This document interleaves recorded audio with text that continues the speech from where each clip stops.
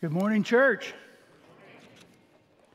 You know, I was telling the early service that I was preaching over at Victory Church on the Rock, and I was asking them how they're all doing. I said, "How are you all doing?" And 500 people stood up and says, "I'm blessed, I'm anointed, I'm speaking the word of God, and I'm walking in victory." And I'm like, "Okay, well, all righty then. You're good then, I guess, eh?" Yeah, so how are you all doing? Oh, hallelujah. Let's pray together, shall we? Eternal Father, we pray that you would open our eyes this morning, that you would give us the spirit of wisdom and revelation so that we can see great and unsearchable things from your holy word, things that eye has not seen and ear has not heard, so that we would know the things that you have given us as your church, which is the pillar and the foundation of the truth. In Jesus' name we pray. Amen. If you're here and you have your Bibles here, would you like to turn in your Bibles to Psalm chapter 1? Psalm chapter 1. I just want to read that psalm to you. It's a short psalm, good, powerful psalm. One of my favorite psalms. One of the first psalms I memorized. Just to get us kind of thinking and get our hearts tuned up to the message that we sense the Lord is giving us today. Psalm 1, verse 1. Blessed is the man who does not walk in the counsel of the wicked, or stand in the way of sinners, or sit in the seat of mockers. But his delight is in the law of the Lord, and on his law he meditates day and night. He is like a tree planted by streams of water, which yield its fruit in season, whose leaf does not wither. Whatever he does prospers. Not so the wicked. They are like chaff that the wind blows away. Therefore the wicked will not stand in the judgment, nor sinners in the assembly of the righteous. For the Lord watches over the way of the righteous, but the way of the wicked will perish.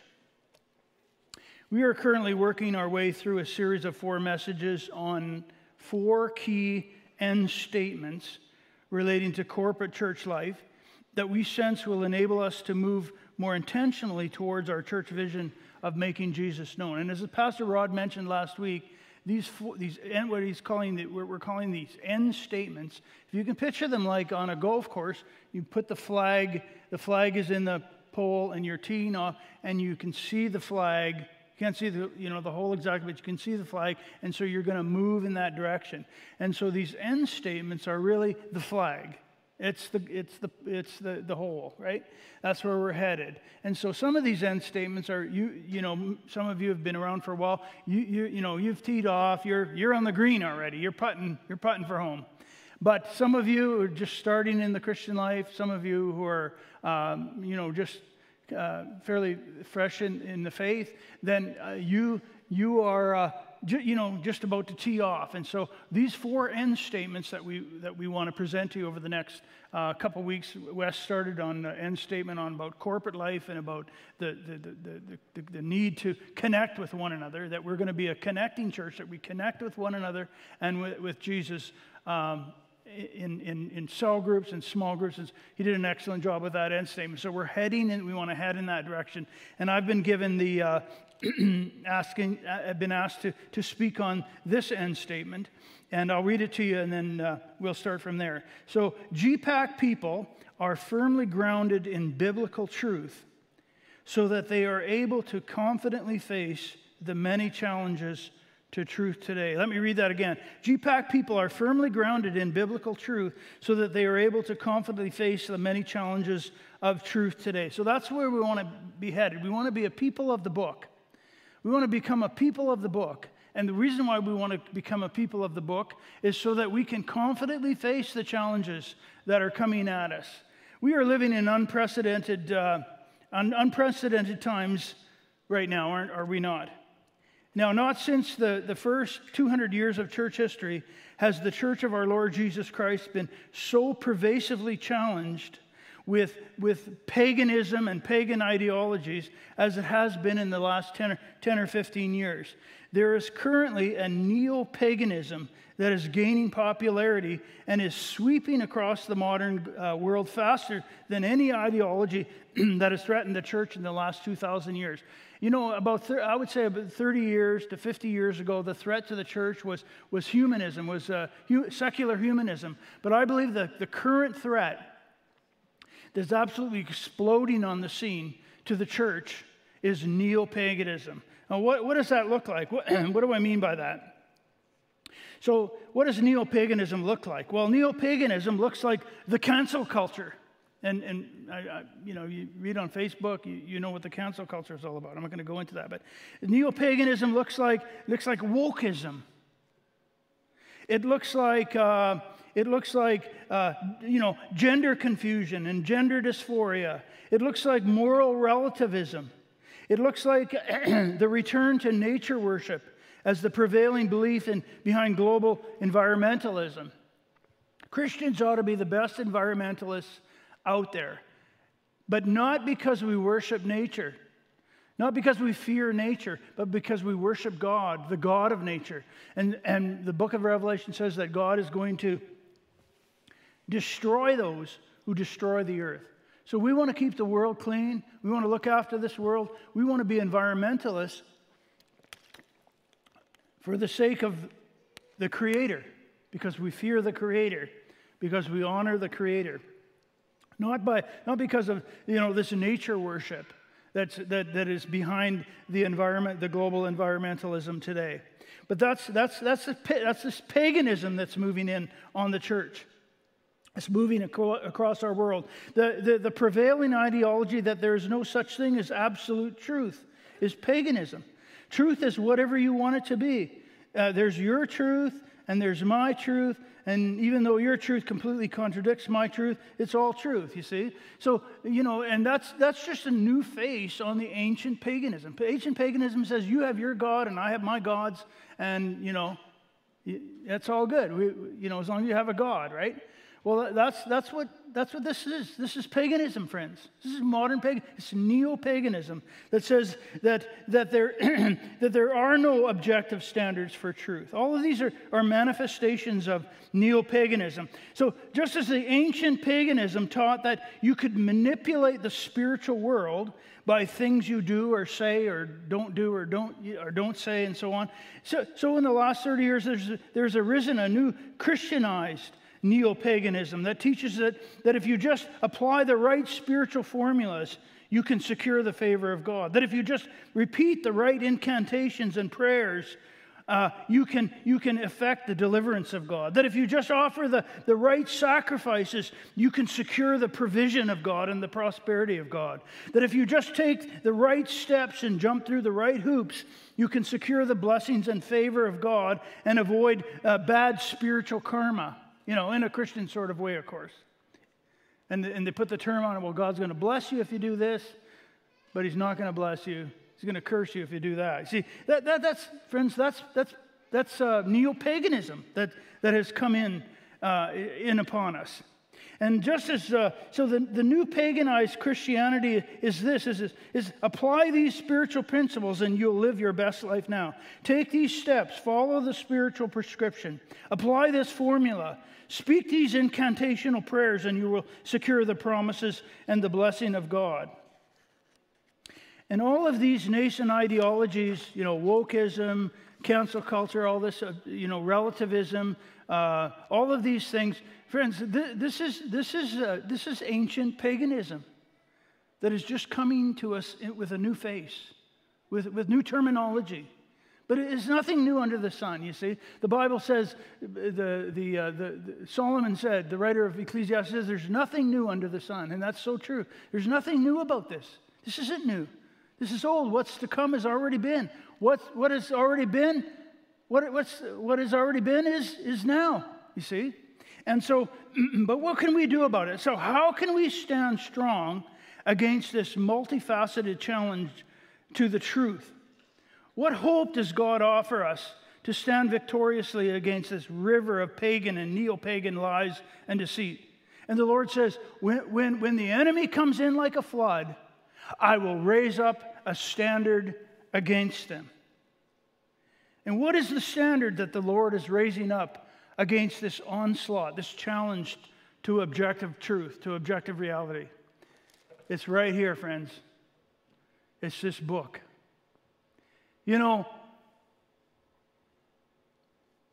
the Bible plus nothing is the power of God to stand against lies.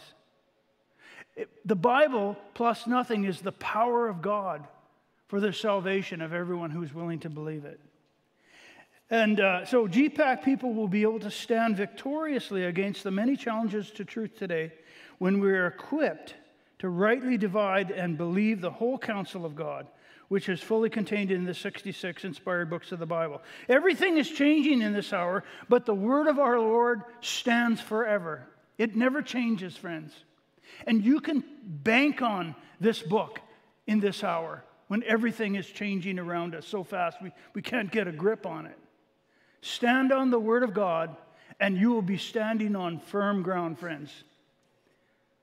Jesus said, heaven and earth will pass away, but my word will never pass away.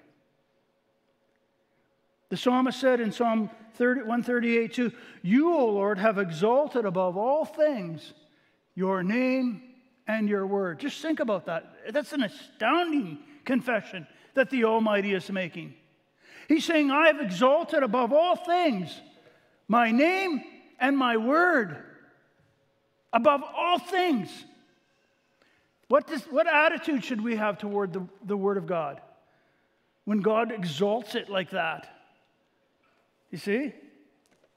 So if you've been in church any length of time at all, you know that I'm not saying anything new here. Or anything you haven't heard or 1,000 times before. Read your Bible. Study your Bible. Learn how to rightly interpret the Bible. That alone will equip you to stand confidently against any challenge to the truth. But here's the problem. Now listen to this. Why is it that while no exhortation is heard more often in evangelical churches that you should read and know your Bible, why is it that so few of us actually give ourselves to reading through the Bible? Why is it that most of us read no more than a few verses a week from our Bibles? Why do most of us read no more than a few verses? Why is learning and believing the Bible content and Bible truth rapidly losing the central place in modern evangelical worship and practice? That central place that it historically held in evangelicalism. Why is the Bible losing that place? Why is the Bible not taking the central place in our worship and practice? 30 years ago, not 30 years ago, and I remember it well, our Sunday schools were filled with every age group studying nothing but Bible content. 30 years ago, our Bible schools and Bible seminaries were filled to capacity with young people seeking to know the Bible better. And I think you'll have to agree with me that the Bible has lost the central place it once had in modern evangelical worship and practice. And the results are devastating. We have a generation of biblically illiterate churches whose knowledge of the Bible consists of a series of religious buzz phrases and Christian catchphrases, and who are ill-equipped to confidently face the challenges that we're facing in the church today. See, so in the remaining time we have, I just want to share with you the main reason I believe that preaching, teaching, study, and application of the Bible content is rapidly losing its historically central place in evangelical worship and practice. So here it is in a nutshell. Listen carefully. The Bible loses its central place in worship and practice when people no longer believe in the inherent power of the Bible. Let me read that again. The Bible loses its central place in worship and practice when people no longer believe in the inherent power of the Bible. You see, the reason why we only read a few verses a week is because we don't believe the power that's in this word. We don't see it. We don't recognize it. But God has invested his power in his word. And I want to point that out today. So Paul says in the first chapter of the book of Romans, he says, the gospel is the power of God to save everyone. The power of the gospel to save is on the message, friends. It's on the word of God. It's not on the messenger. But there has a radical paradigm shift that's taken place in the church in the last 40 years that has marginalized systematic preaching and teaching of the Bible content. And hardly anyone has noticed. And if they have, it's like the proverbial elephant in the room that few are pointing out. And this radical shift in belief that I'm talking about is that just 30 years ago, now listen to this, just 30 years ago, most evangelicals believed the power of God rested on the message of God, on the Word of God. But now most believe the power of God rests on the messengers of God. And you see that shift? So for almost 500 years, the covenant people of God, the church, viewed the Bible itself as the most powerful divine means of saving, delivering, healing, sanctifying, and transforming people and cultures. But it's only been in the last 30 years that this radical shift in belief has taken place. Now the pervasive belief is that the power of God rests upon the speaker, the minister, the gifted person, the messenger. And so the pursuit of personal spiritual empowerment through divine encounters and mystical experiences has replaced the study and preaching of the word of the Bible. The Bible itself is no longer believed to be the power of God for the complete salvation of everyone who believes. We've shifted our faith from the inherent power in the Bible and in the Word of God and the inherent authority of the Bible and the authority of the Word of God to the power in the messenger and the authority in the messenger. And I believe that this has put a tremendous burden on the leadership and the preaching pastors in our day, because people are looking to the pastor to be the anointed one, to be the Savior, to be the powerful one, to be the one who's going to lead us all out. But that wasn't always the way it was, friends. Not 50 years ago, the people of God looked to the Word of God to save them, to help them. And so they basically hired a preacher not on the basis of the preacher's anointing or giftedness or power, but on the basis of the preacher's willingness to speak this word and to teach this word. That's how it got men hired and fired. And there's a tremendous load that's put on pastors these days. We see pastors, they're falling like flies, and it's because there's too much pressure put on them. And this is an enormous belief structure that's behind it. That the power should rest upon the messenger. You see that? That was free. I didn't have that in my notes. So, to Jesus and the apostles and church fathers and reformers, it was the Word of God itself that contained the power to save, to deliver, to heal, and to sanctify, not the anointing that rested upon the preacher. You see, it's true that the Lord desires that the preacher, the messengers, you and I, be filled with the Spirit, but not so that we can be empowered to save anybody or heal anybody or deliver anybody, so that we could speak the Word of God with boldness. This is what we see in the Scripture. It says they were all filled with the Holy Spirit, and what did they do? It says they spoke the Word of God with boldness, because the power is on the Word of God. It's not on us, friends. Not on you and I. And so Paul said the gospel is the power of God for the salvation of everyone who believes. He didn't say the gospel messenger is the power of God. He didn't say it's a spiritual experience is the power of God for salvation of everyone who believes. He said to the Corinthian church, he said, my message and my preaching is what came with a demonstration of the Spirit and power. He didn't say, I came. The power wasn't on Paul. He said it was on my message and my preaching. That's where the demonstration of power was, he says. And the reason why he says that is so that you don't put your hope in anything that I do or anything that I am, that you put your faith in God. See? And so the focus was always the Word of God. To Jesus and the apostles and the reformers, it was the Word of God itself that contains the power to save. Paul would scoff at the modern paganized view that the power to save somehow rested upon him or his personal spiritual empowerment or upon his anointing. Paul said that the Word of God is the sword of the Spirit. You see? There was no such thing.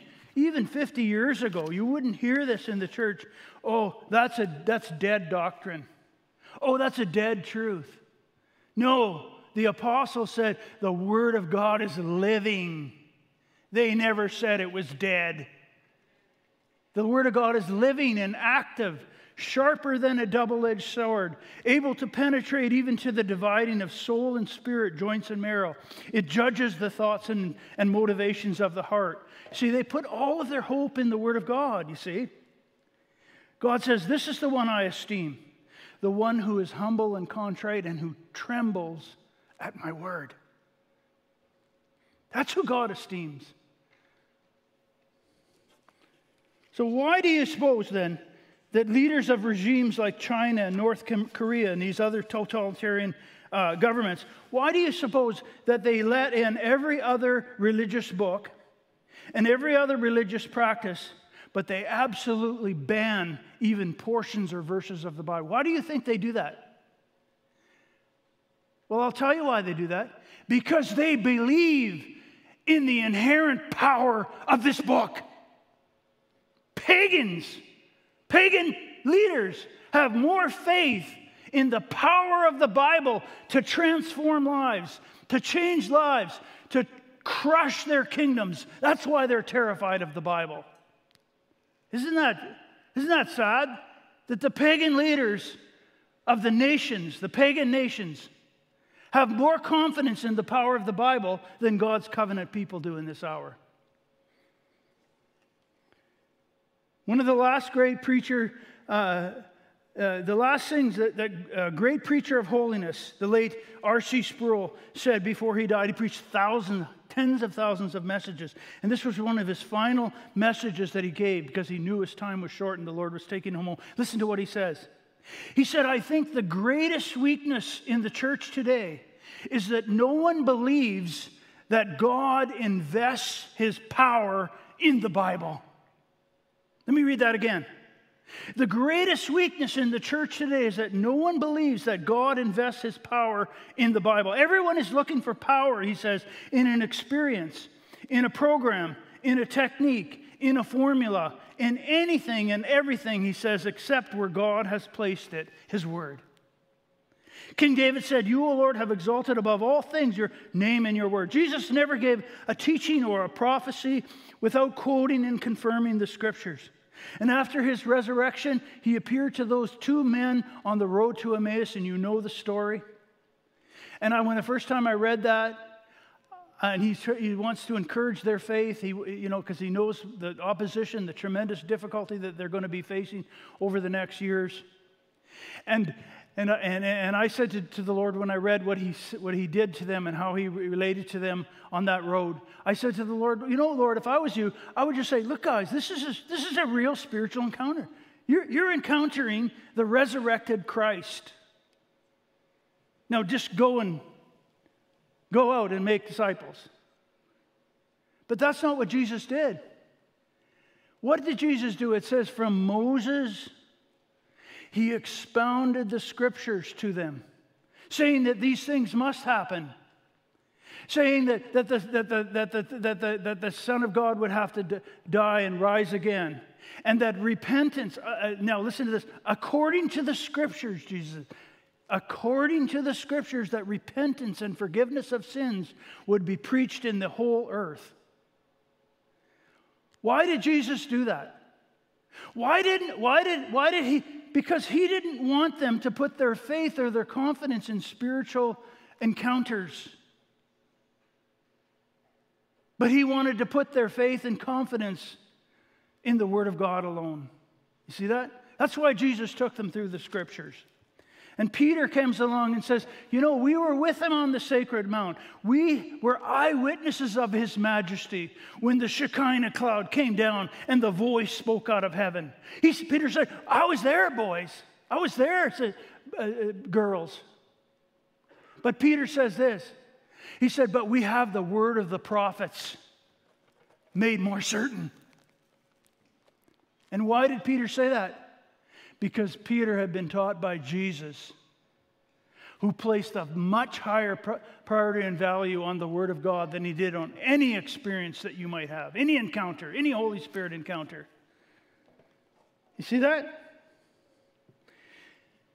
There were 700,000 men who came, not including women and children, so there was probably, maybe 4 or 5 million Jews in the Exodus account.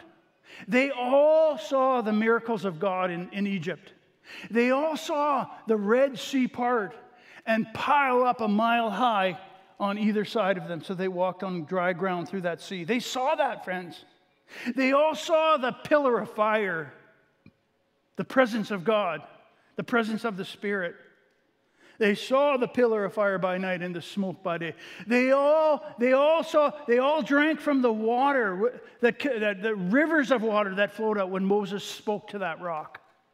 Enough water to quench the thirst and to get a storage supply of water for 4 million people, 4 or 5 million people to drink, to bathe in. Enough. Think about how much water came out of that rock supernaturally. They all ate the manna that supernaturally fell on the ground every day. They all experienced the signs and wonders of God, the encounters with the Holy Ghost. They all believed in signs and wonders. You see what I'm saying? But listen to me. 2 men only out of 700,000 men took God's word seriously. Took God at his word, and they were the only 2 men out of all those men who didn't perish in the desert, who were able to secure the promise of God. Because the destiny of 5 million Jews was dependent not on the signs and wonders, not on Holy Spirit encounters, but on what they did and how they viewed the Word of God. Isn't that awesome? Oh, friends, the fear of God is in this place today. So the Word of God is where the power of God rests, and believing that Word is what secures every divine promise. It is the Word of God alone that produces the faith that pleases God and secures every divine blessing. I'm going to take a couple minutes. I promised myself that I wasn't going to go over. I was over 10 minutes the last time I preached, and so I owe you 10 minutes. I'm giving you a credit today, hopefully. So I just want to talk a little bit for a few minutes before we close about the relationship between the Bible and your measure of faith. Okay? So the Bible unapologetically declares faith comes by hearing, and hearing by the Word of God. The Bible teaches that everything in the Christian life comes to us by faith alone, from start to finish, from first to last. We move from faith to faith. The book of Romans in the King James Version says, the Christian life is by faith from first to last. The righteous shall live by faith. So we don't just get saved by faith and then we move on to something else, No, the righteous shall live by faith, okay? So we live by a faith that is produced and comes to us from one thing, the Word of God. You see, we were forgiven of every sin by faith alone. We are justified by faith alone. We are declared perpetually righteous by faith alone. We are declared holy and blameless in the sight of God by faith alone. We are delivered from Satan's power by faith alone. Whenever we are healed by faith alone. It is always the prayer of faith that makes the sick person well. We are sanctified from start to finish by faith alone. All authentic Spirit-led ministry is by faith alone. Paul says the works of God are accompanied by faith alone. We receive the Spirit by faith alone. And every time we are filled with the Spirit thereafter, it's by faith alone. God gives us His gifts and works miracles among us, Paul says, because we believe, by faith alone. We get right with God, And we stay right with God by faith alone, according to the Bible. So what does that have to do with the Bible? Oh, and by the way, we're talking about how are we going to overcome the world, this flood, this river of paganism, neo-paganism that's flooding in upon us. How are we going to? Here's what the Bible says. This is the victory that overcomes the world. Just our faith. See, everything that's anything, comes to you from God by faith alone. So what's this got to do with the Bible? Well, according to Romans chapter 10, it says faith comes by hearing, and hearing comes by the Word of God. See that? If everything comes to us by faith, and it does, if we live by faith, and we do, and faith comes by the Word of God, friends, then man shall not live by bread alone, but by every word that proceedeth out of the mouth of God. You see that? That's what we've got to live off of. This is what's going to sustain us and keep us. This is like the manna that Jesus feeds us with, you see? And so what are we doing neglecting the Word of God? Well, I'll tell you what we're doing neglecting the Word of God. We don't really believe that. Come on, we're tipping our hand when we say, oh, don't be too much of a Bible thumper. Huh? Oh, that's just dead doctrine. We need to get experience. You need to get the Holy Ghost. We're tipping our hand. We don't really believe that God has invested His power in this Word. We don't really believe it. We don't really believe that our faith grows, is produced, grows, matures, and comes to perfection from this Word. See that? I like what D.L. Moody says. Listen to what he says. I read a quote from him this week. D.L. Moody was one of my favorite preachers, and he was a famous evangelist. Many of you have heard of him. But here's what he says. Listen to what he says. He's giving his testimony to a group of preachers, ironically, near the end of his life, and he says this. Now listen. I prayed earnestly for faith and thought that someday faith would come down and strike me like lightning. But faith did not seem to come. One day I read in the 10th chapter of Romans, now faith cometh by hearing, and hearing by the word of God. I had closed my Bible and prayed for faith. Now I open my Bible and begin to study, and faith has been growing and increasing ever since. Isn't that good? So what is the takeaway for us here today? And God only allows me to only have one takeaway in my preaching. Repent and believe the good news. Suffice it to say that it is God's will that we repent and return to the same faith in the power of the Bible that Jesus and the apostles and the church fathers and the reformers admitted to. We will read and study our Bible like never before when we recognize and believe that God has invested His almighty power in it. People often ask me, I can't remember if I said this already, but I'm going to say it again. Barry, where does your faith come from? Why do you have so much faith for this or for that? I always tell them the same thing. I just meditate on my Bible day and night, and I've been doing that for 44 years. I just devour this book. See, that's where faith comes from, friends. Everything comes to us by faith. But no book, no faith.